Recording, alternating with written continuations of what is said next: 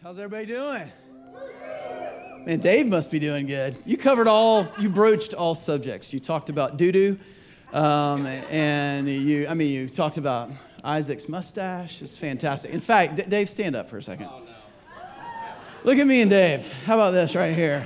We don't plan this, I swear to God. We've been trying so hard to not match. It's the pastor uniform. It always happens to us. It's true.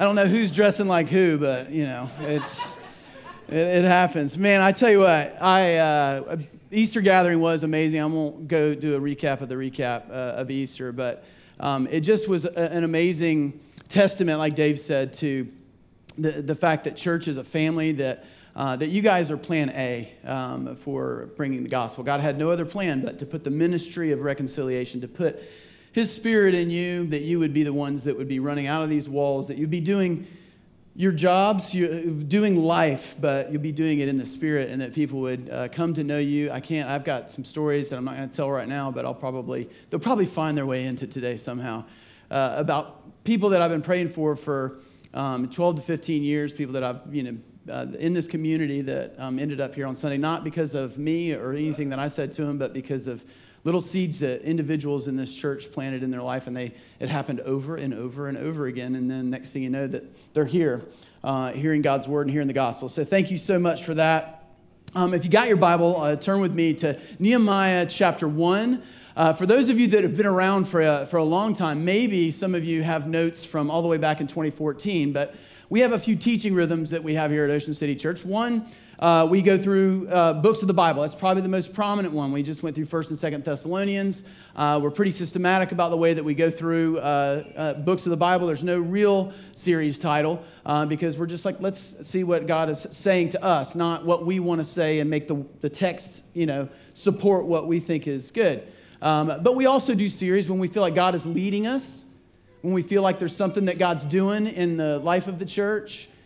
We'll do that. We'll have a series. We've had an Ocean of Grace series talking about our vision statement. We've done all kinds of series, an anchor series to let us know what it looks like for us to not just attend church, but belong to the church, to be family together. But we also do our Come and Listen series, which I've been told multiple times is one of our favorite here at Ocean City Church. And in 2014, we started in Genesis, and we're looking at the entire landscape of Scripture. We're looking at it from the very beginning, and hopefully we'll get to the end at some point, the individual stories of God's faithfulness. But we always zoom out to realize that this story, this book, this text is all about one name. It's all about one story. It's all about the death, burial, and resurrection of Jesus. It's about the fact that He is the one that is the Redeemer. He is the one that is the Savior. He is the one that buys us back. He is the one that brings the rebels home. And that's what this entire story is about. Like the Jesus Storybook Bible says, every page whispers His name. And that really is the essence of the Come and Listen series. And again, we started in 2014 back in Genesis, and we're all the way up to Nehemiah. So I want to catch us up, and I know the people that haven't been around for a while are a little nervous about a 3-hour sermon because we're going to start in Genesis, but we'll get there. But a long, long time ago, Genesis chapter 1, God breathed everything into existence, and it was good. And on the 6th day, He made man and He made woman, and they were in perfect relationship with one another until Genesis chapter 3, and it says right at the very beginning, and then the serpent. You know that things are going to go south, and the serpent whispers into their ears that they could be their own boss, that they could be their own person, that they could be the captain of their own ship, and they decide, okay, we can be gods, we can be on our own, and they sin and rebel against God. They're kicked out of the Garden of Eden, 2 fiery angels at the east end, and now we've got the beginning of the separation of a holy God and very broken and sinful man, and things go downhill from there, so downhill that God tells Noah, the only righteous family that was around at the time, that he needs to build a boat. It takes 120 years, and Noah's family, and 2 by 2, the animals load onto the boat, and God flushes the toilet on the whole dadgum thing. And it doesn't get any better after that. You think it's going to be a refresh, a restart. Just 2 chapters later, you've got the Tower of Babel, and again, God scatters everybody all over the planet Earth until we get Abraham, who is the son of a pagan man named Terah, and God says, Abraham, look up in the sky. You see the sky? You see the stars in the sky? That is going to be your descendants, and I will be your God. and you will be my people. You're going to be the father of many nations. You've got Abraham, you've got Isaac, you've got Jacob. Jacob had 12 sons. There's a whole bunch of things that happen with those 12 sons, but eventually they end up in Egypt. Those 12 sons become 12 tribes, over 2 million people. But the problem, over 400 years, the Egyptians oppressed them, put them into slavery. And then one day, a guy that thinks he's on the edge of retirement or fully retired, and it's kind of in his retirement job. He's tending sheep on the side of a hill. He's 80 years old. His name's Moses, and he sees a burning bush, and God says, hey, Moses. Moses says, I guess I'm on holy ground. I need to take my shoes off. So he does. And God says, you're going to be the instrument in my hands. You're going to go tell Pharaoh to let my people go. And Moses is like, man, I stutter.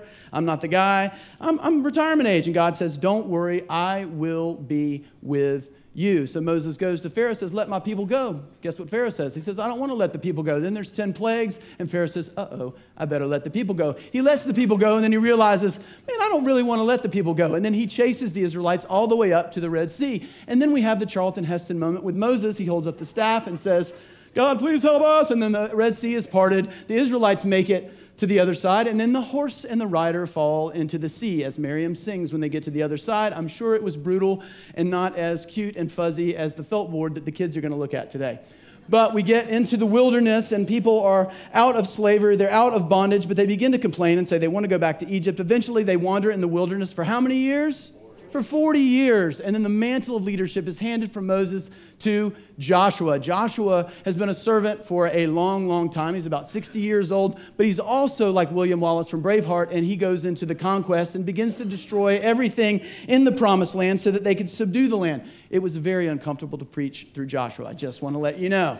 And then we get into Judges, where we see the cycle of people's rebellion, walking away from God, and we see God's mercy extended. We see the people repent. We see the people's rebellion. We see God's mercy, and then we see the people repent. And it happens over and over and over again. And we have judges that continually call the people back, and the judges themselves make horrible mistakes, Samson and Delilah. And then we move on to this one little ray of shining light, Ruth, where you have this Moabite woman, and everybody thinks that the people of God are just the Israelites. And then all of a sudden, you've got this Moabite woman that finds her way in because of the kinsman redeemer, Boaz, engrafted into the line of Christ. It's a beautiful, wonderful, romantic, warm, and fuzzy story, but it's true. And then we move into the people of God looking around and seeing all of the other kingdoms. And the kingdoms have what? They have kings, and they say, we want a king. And the prophet at the time, Samuel, says, you don't need a king. You have the King of Kings. And they said, no, we want a king like they have a king. And God says, okay, I'll give you a king. So he gives them Saul. Saul was good at first, very good, tall, handsome, good-looking, studly guy, and then he hits a skid and goes downhill. And then we've got David, known as the best king of all of Israel. He starts out really, really, really, really strong, and then all of a sudden he heads downhill. And then we have what? Who was David's son, the smartest, wisest man? Anybody? Solomon. He was really rich. He partied like P. Diddy or Puff Daddy, whoever you want to call him. And he had idiot sons. And he wrote a book called Ecclesiastes. He wrote Proverbs trying to tell them, hey, stay away from this girl. Stay away from, girls that drink and chew, and, stay away from girls that do, right? That's what he's trying to tell them, but they don't. And that's the reason when he gets to the point of handing off the mantle to the next person that's going to be king, there was a disruption, and the kingdom splits, right? And around 930 BC, you've got the northern kingdom of Israel, you've got Judah, the southern kingdom, and you've got about 40 kings. Pretty much all of them were bad. There was 8, what they say, good kings. I say they were medium kings. They weren't really that good.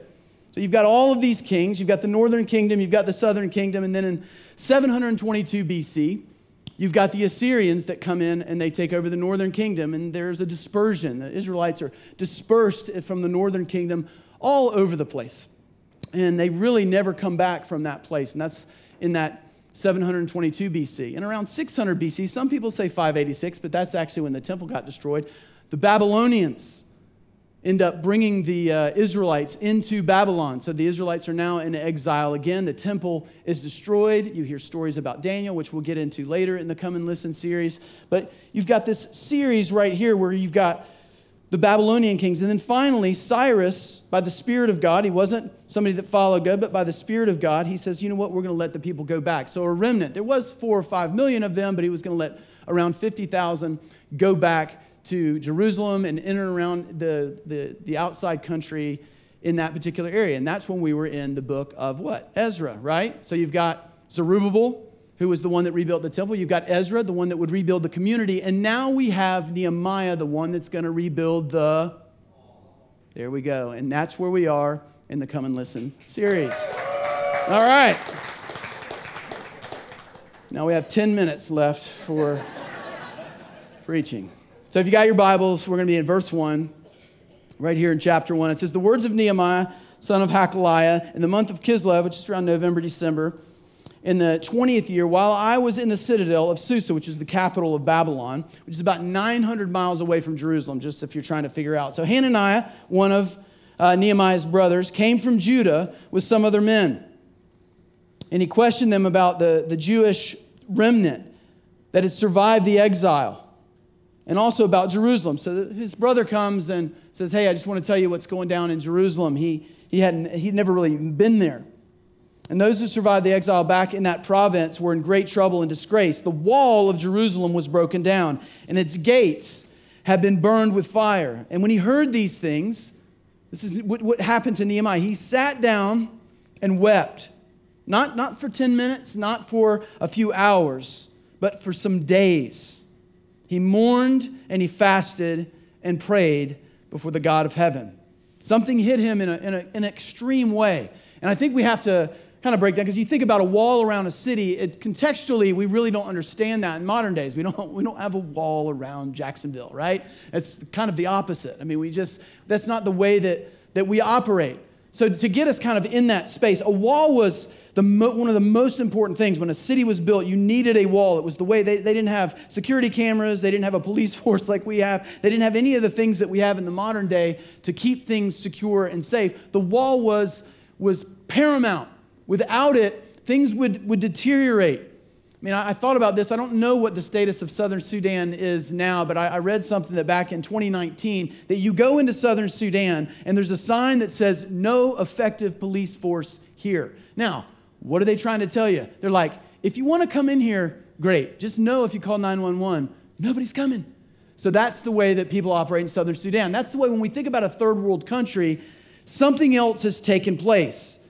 You know, when you look at Maslow's hierarchy of needs and the way that we operate as human beings, like we are in the zone of self-actualization. You know, how do I live a life that makes me feel good? Do I have purpose on planet Earth? We're not really thinking about food and shelter.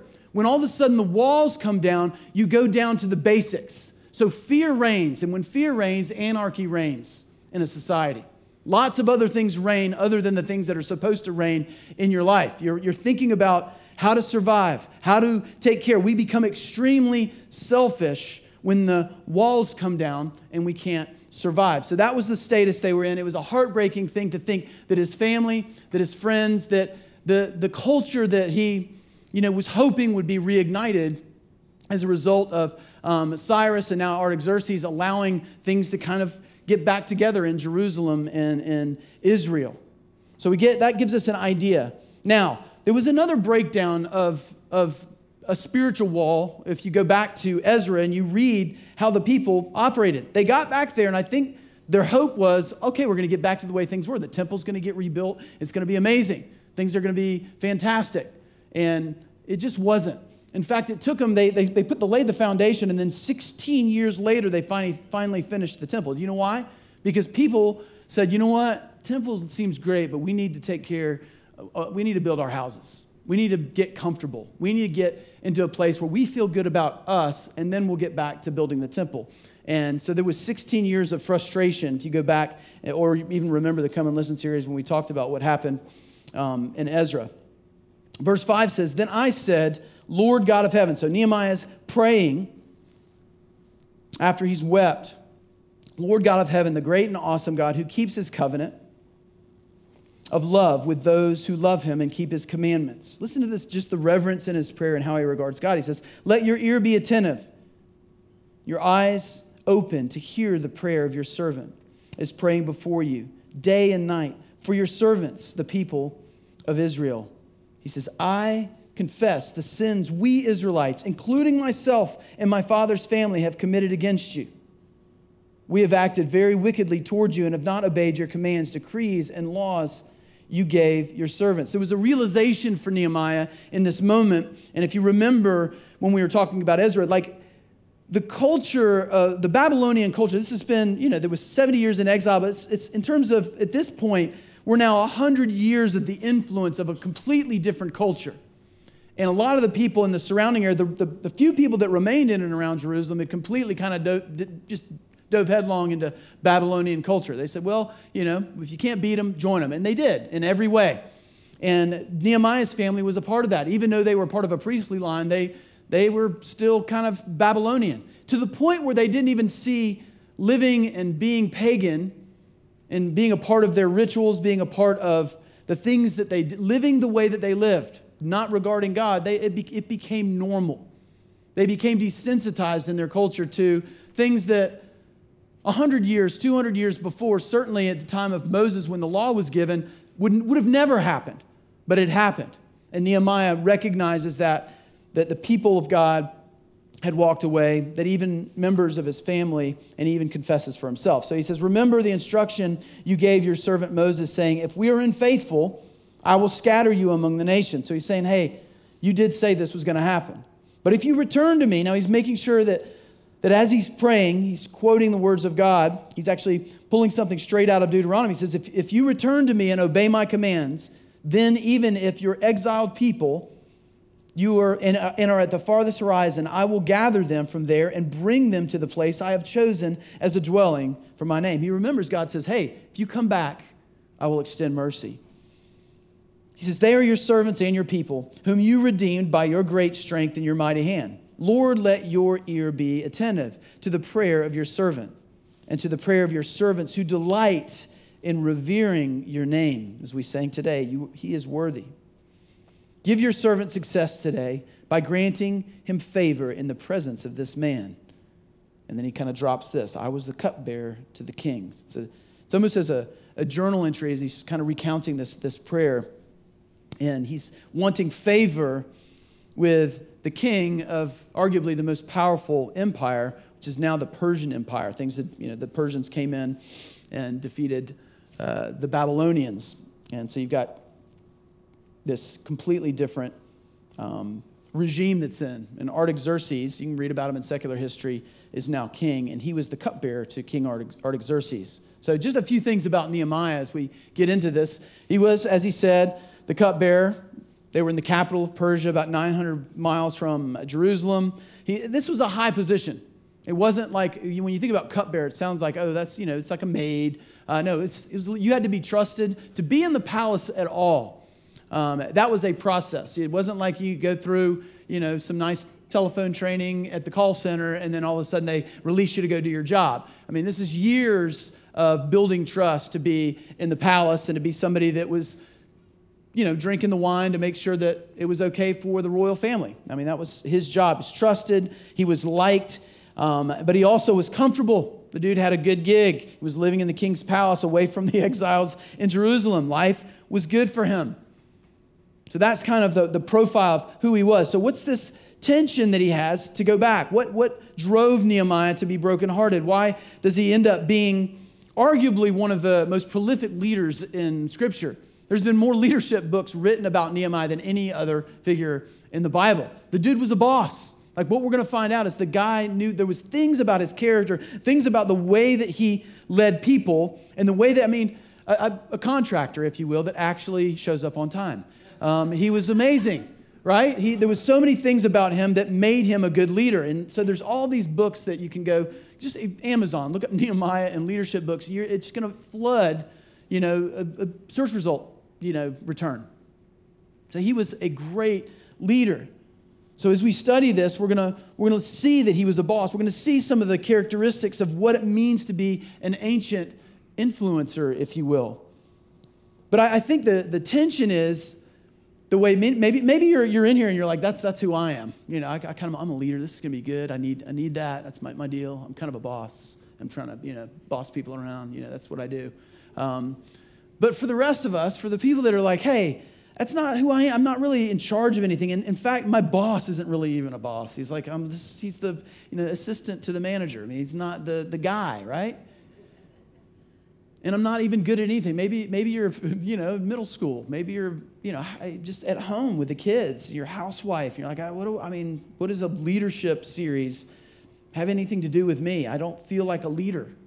I'm in a cubicle, trying to get out of the, it's like I don't even want to climb this corporate ladder. I want to get out of here. What does this have to say to me? What is it that I'm supposed to do? Maybe I'm supposed to lead in the church. Maybe I can't lead in my job. I'm not really a leader there, but, what does it look like for me to lead here? Maybe I'll, worship team, man. I can sing. What's my leadership position? Don't worry, I know everyone can sing. People have told me. I'm kidding. Some of you cannot. But I think we think that, like, I've become a believer. I'm a part of the church. I've become an anchor. What's my position? What am I going to do next? What's my job? How am I going to live a life that matters most, like Derek and Dave preach? What does it look like for me? How do I guess I'm going to take a gifts test and find out where I'm gifted. I'm going to go online. There's lots of spiritual gifting tests, and I'm going to find out. You can come to me and just say, I've got the gift of administration. I'm going to take Leslie's job. You can do that if you want. But I think we often think that way. Like, what is it that I can do for the kingdom of God? How can I lead? I'm not leading in my job. What's my gift? And if I don't, then I feel useless. How do we lead our sphere of influence? I don't even have a sphere of influence. What do I have? And I just want to say what we're going to see is it's not all about doing. In fact, it's very little about what you do. It's not, you don't do anything. You're going to see Nehemiah be a boss.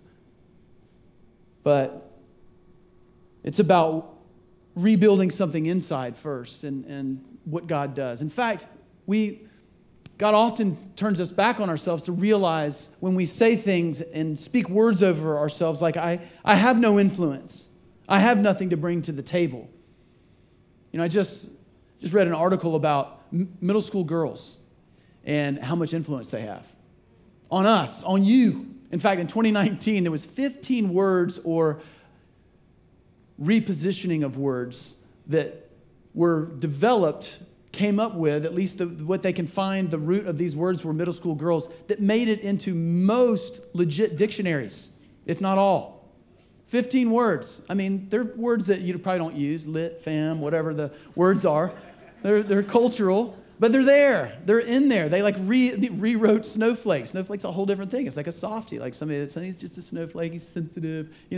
I thought a snowflake was like, when somebody mentioned snowflake, what does that mean? Something cold on your skin? I'm old. Like, no, snowflake, softie. It's in the dictionary now, and there's that added definition. Thank you, middle school girls, for influencing our entire culture over the last few years.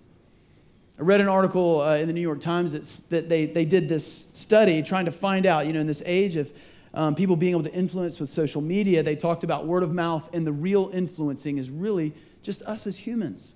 And the average American influences and knows 600 people. And they specifically stayed away from people when they did the study, they wanted to go average American. So that was the people that you would know, like the housewives, the people that are just in the everyday jobs, the doctors, the lawyers, the different people that are working, all throughout the city. The average was 600 people. You are the reason. Who do you think marketers are trying to get a hold of? They're trying to get a hold of you because they know that your word of mouth is one of the most powerful marketing machines on the planet. So often our words speak over us something that's not true about us. God, you are image bearers and you're also amplifiers. God, there's a reason in 2 Corinthians chapter 5, God said, hey, you're going to be my ambassadors. Yes, you're sinful and broken, but I made you in my image and you can shine big, bright, beautiful lights on everything that you love. And if you love me, then you're going to shine a light on the thing that will rescue the rest of the world. And that's what God is banking on. That's why you are plan A. So first of all, we can't speak those words over us. God can use you in miraculous ways. But as we look at Nehemiah, as we dive in, we see something completely different than what maybe we would see in our culture when it comes to leadership. Like how he launches into what he's going to do. Instead of 7 habits of highly effective people, we've got 3 habits of humbly effective humans. And I use the term human because that's what I say to my kids when I correct them or rebuke them about certain things and I'm getting soft and we're at the end of the process and I just say, I just want you to be a good human. Like, at the end of the day, I've had so many conversations with my boys. Like, I'm not trying to be harsh. I'm not trying to be mean, but I've been doing the life thing a little bit longer.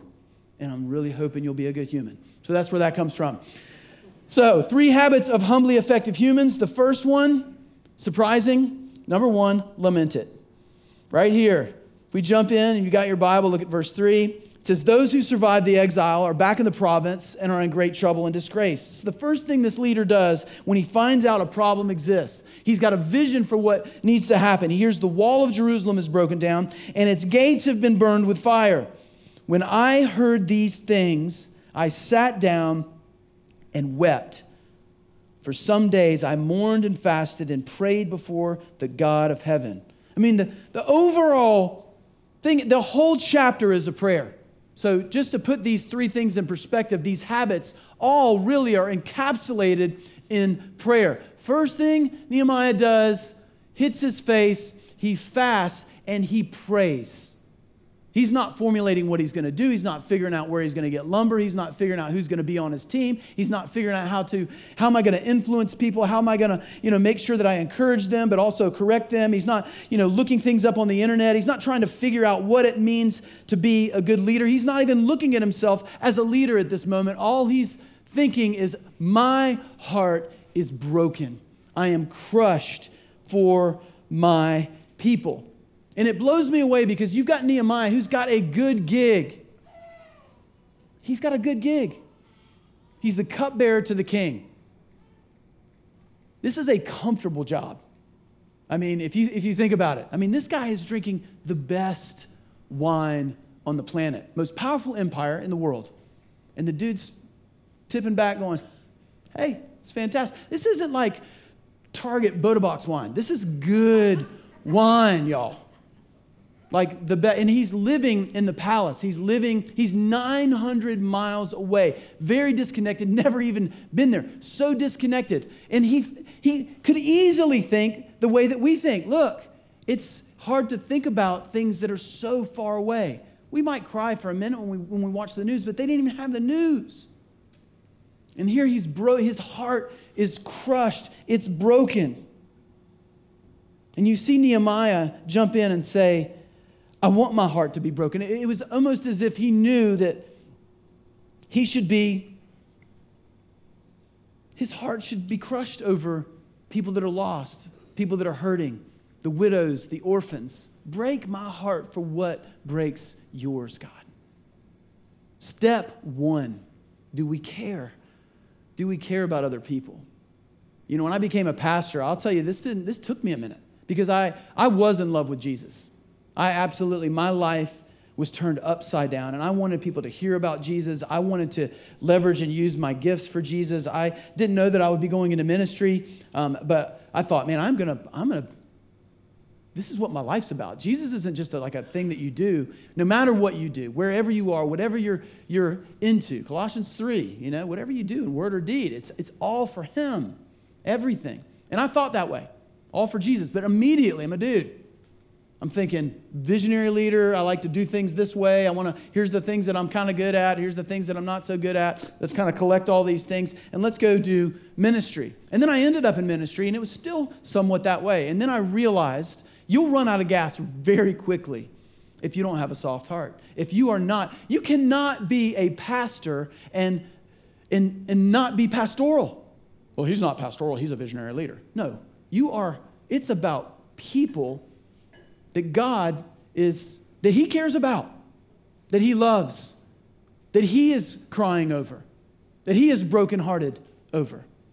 And step 1 in being in the mix, being in the flow, being in the river Jesus would be to lament, to be in that place. The Apostle Paul in Romans chapter 9, he says the same thing. He's worried about his Jewish brothers and sisters, so much so that he's like, I would trade my salvation. He was so brokenhearted. He said, I would trade my salvation and my relationship with Jesus. He's like, because I want all of my Jewish brothers who don't believe any of this. In fact, they're persecuting me to come to know Jesus. Break my heart for what breaks yours. The wall was down. Why was his heart broken? Why was he crying? Why was he lamenting? because the spiritual compass was broken down. I mean, you hear it. Like he's upset that the wall's down because he's thinking, okay, safety's an issue. But he immediately goes to that place of something's happened. He realizes, oh goodness, my family and the people that are there, the culture has won out. Culture and comfort was still king. In fact, when you look in Ezra, what does it say? It says the temple was in disarray because they just decided to go build their houses. They just decided to make themselves comfortable. They just decided to do the things that they wanted to do. And Nehemiah realizes that needs to change. These people are headed to death, and God wants to lead them to life. And he immediately, his brain and his heart, spiritual everything, begins to lament. He begins to think about others. He begins to think about others. Philippians 2, not looking to your own interest, but to what? Each of you to the interest of others. It's primary in the kingdom of God. You know, several years ago, I worked at a restaurant, and I remember we'd be getting everything ready and kind of setting up for the night, and different nights were different. And on Wednesday night, I remember it was early on when I started working there. There's this guy named Justin, super granola hippie dude. He was awesome, but he was kind of a boss, but he wasn't the boss, wasn't the manager, but he had been there for a while. And he would start this chant, the Christians are coming, the Christians are coming, the Christians are coming, the Christians are coming. And everybody would start saying, I'm looking around going, what's going on? The Christians are coming. And a campus ministry from Florida State would come in there, and he said, the Christians are coming tonight, and it's not going to be awesome. You're not going to get any tips, and it's going to be awful. And I'm like, that's a shame. And sure enough, they came in, and they were the loudest, most obnoxious. They were the rudest. They would order like 1 cup of coffee and stay for 3.5 hours on the little porch and open their Bibles and laugh and tell, Christian clean jokes. And it was just, it was one of those moments where you're like, oh. And it was a bunch of them. It's like 50 or so. And it just absolutely, I was just thinking, this can't be good for business. If that's your business, like to lead people to Jesus. Because the very people that needed Jesus, and I worked at this place for 3 years, were the people that were serving them, were the people in that room. And here comes a whole army of just potential people that could emanate goodness, could tip huge, right? Could go, we're going 30%. These people are going to think we're the best people on the planet. We're actually going to clean up after ourselves and still tip them. We're going to do things that nobody's ever done for them. Not, hey, can we pray for you, brother? You smell a little bit like weed. Not we're going to do that kind of stuff for somebody. But think about what they need, like in meet the base level needs of making them feel good about them. Being the sweetest to the server, the person that's coming to your table. Having that mindset, actively pursuing others, not thinking, man, I can't believe my food's not out. Hey, can you tell this is going back, it's a little bit cold. Being the opposite of that. Others. To think, I'm gonna consider the people that don't know Jesus, and I'm gonna treat them the way, not just the way that I wanted to be treated, but better than I would expect to be treated. Because that's what it says, right? Not looking to your own interest, but the interest of others. Doing more, going further. When you read 1 Corinthians chapter 13, we stick it in a place of, it's a wedding passage, and it should be. It's about love. But at the essence, what is the Apostle Paul saying? He says, it doesn't matter how gifted you are. Without love, you're nothing. Doesn't matter what kind of leader you are, I'm a boss. I can do this. I'm great. He says, doesn't matter. Without love, he doesn't just say that you're nothing. He says you're like a gong. You're like a clanging cymbal. You know what he's saying? Without love, guess what? The really good person that thinks they're awesome, like Tim Tebow, and thinks they're amazing and can just tackle the world, you're annoying. You're annoying. That's how harsh the Apostle Paul is in that passage. Like, you're annoying. Without love, if you don't come at this, love is primary. Thinking about other people, being brokenhearted for what's happening outside these walls in a different way of seeing people like they're the project. But seeing those people like, hey, these are human beings. They are created in the image of God. These are my people. We often look at it's an us and them. It's Christians and non-Christians. No, sinners. Sinners. Some that are anchored to the hope of the universe and others that need to be anchored. Different way to view the world. It's others. I got to move. Got into a zone. Secondly, we lament it and then we repent it, right? He says, I confess the sins we Israelites, listen to this, including myself and my father's family have committed against you. We, listen to this language, have acted very wickedly towards you and have not obeyed the commands, decrees, and laws you gave your servant Moses. So he laments, he's brokenhearted for a place that's so far away. And then he confesses and uses, it doesn't say they. Look, I'm so sorry for what they have done. They are so naughty. He says we. He owns it. And then he says, what? Me. Ownership. You want to be a good leader? You start to own things. It is on you first. There's no blame game here. There's nothing. You talk about being a victim. He could say, we've been exiled by the Babylonians. He doesn't even blame the Babylonians. And they are in exile to the Babylonian Empire. And no blame game. Well, the Babylonians, look what they have done. These people destroyed the temple. And now you've got the Persians have moved in. He could start a list. But he doesn't. He doesn't blame the Babylonians. He doesn't blame President Biden or President Trump, or he doesn't blame COVID. He doesn't blame masks. He doesn't blame anybody. Got quiet in here, didn't it? He looks at himself first. He uses language and says, we. He owns it not just for himself. He owns their sin and his own. We're together. We're in this together. We're a team. When we go down, we all go down. And he confesses for all of them in life. And I'll tell you what, this is just good advice in general. Own it in your marriage. Look at yourself first. I tell you right now, I just read an article in Psychology Today, and I'm going to move quickly, I promise, but this is pretty good. The most in business, there used to be other characteristics like of people that you want to employ and you want to date. They put them in the same article, and I thought this was pretty funny. The number one characteristic, it used to be like somebody that's good at stuff. Like, oh, you just want the person that's good at stuff and attractive. Now, you know what's so far above everything else? Humility and ownership. It's at the top of the list. Dating sites. What do you want? I want a guy that can own his stuff, that knows his strengths, but knows his weaknesses, and then knows that he can't know all of his weaknesses, so he has people around him that tell him his weaknesses. Literally on the dating site. Ownership. It will change your life. Being able to look at yourself first, not collect all of your stuff and show people your resume and go, look at all the things that I can do. Look at all the people that I know.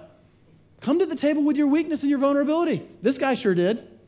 And he's arguably the greatest biblical leader in the Bible. It's crazy. And what does he do? Cries? Dave, come on. This is your sermon, Dave. I love it. It's true, though. You got a guy that fights fires, and he doesn't come up here and talk about how awesome he is, and I was in there and there was smoke. He risks his life. And what does he do? Comes up here and shows vulnerability. He's a Nehemiah. That's why he leads our church.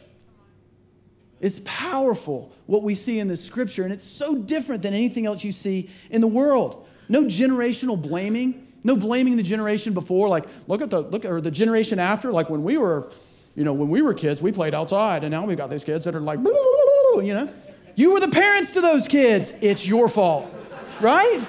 There's none of that. He owns it. Says it's me. We got to own this. We got to own the next generation. We got to mentor the next generation. We got to grab hold of it. Repent. So you lament it. Cry. Be brokenhearted. Be vulnerable. We repent before God.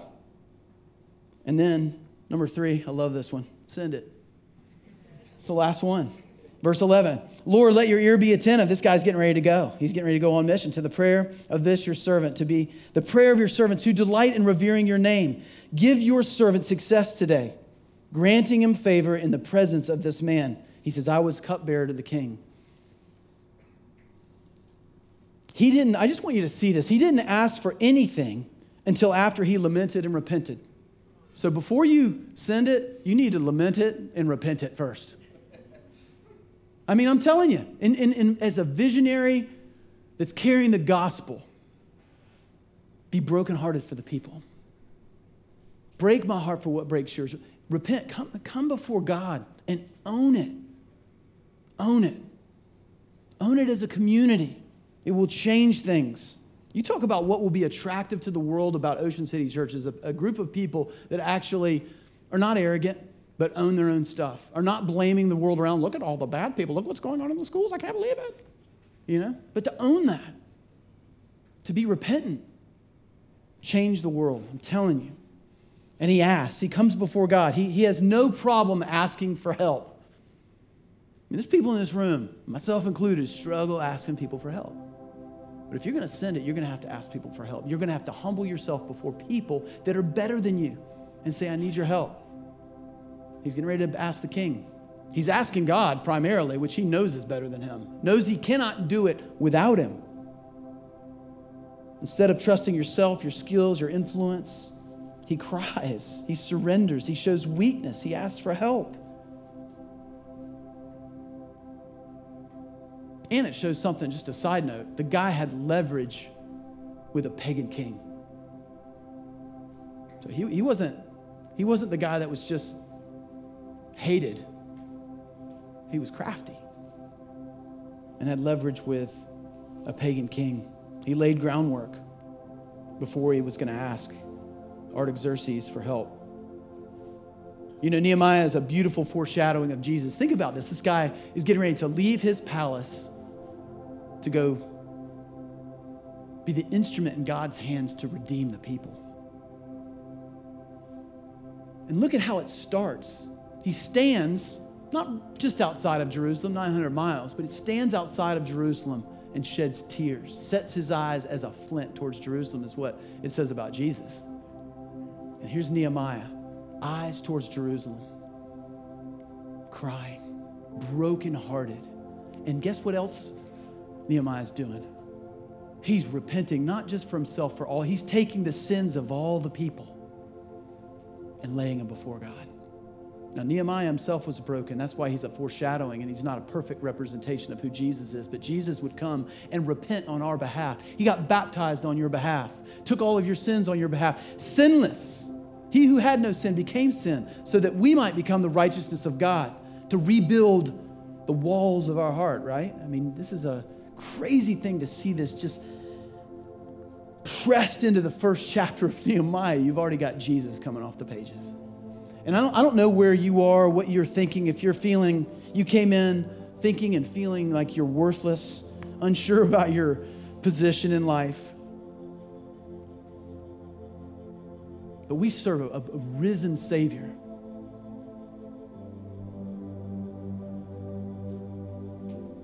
who was willing to go to the grave to rebuild and reconstruct everything about who you are. And we might think, what we need is influence, what we need is skill, what we need is to be better at this. I'm not good at anything. I don't even have, this is such good news because you might have come in, you're like, man, I'm on the verge of tears. Well, you're ready to be a leader. I feel broken. I feel sinful. I feel heavy, like I'm not worthy. Well, man, I tell you what, it's not doing that's going to get you there. Some lament and some repent might get you there. It's not about who you are. It's about who you know. I remember reading an article about Taylor Swift's best friend. And I loved it.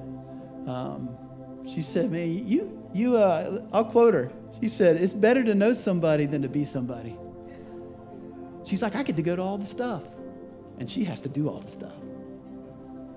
That's the God that we serve.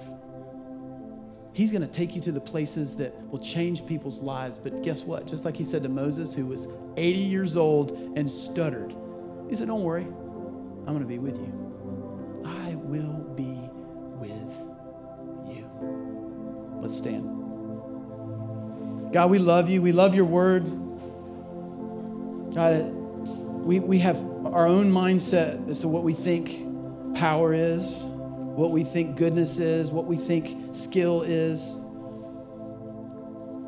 And your upside down kingdom just changes everything. It opens the door for all of us to be a part of your story. Just come, Holy Spirit. Continue to speak to us.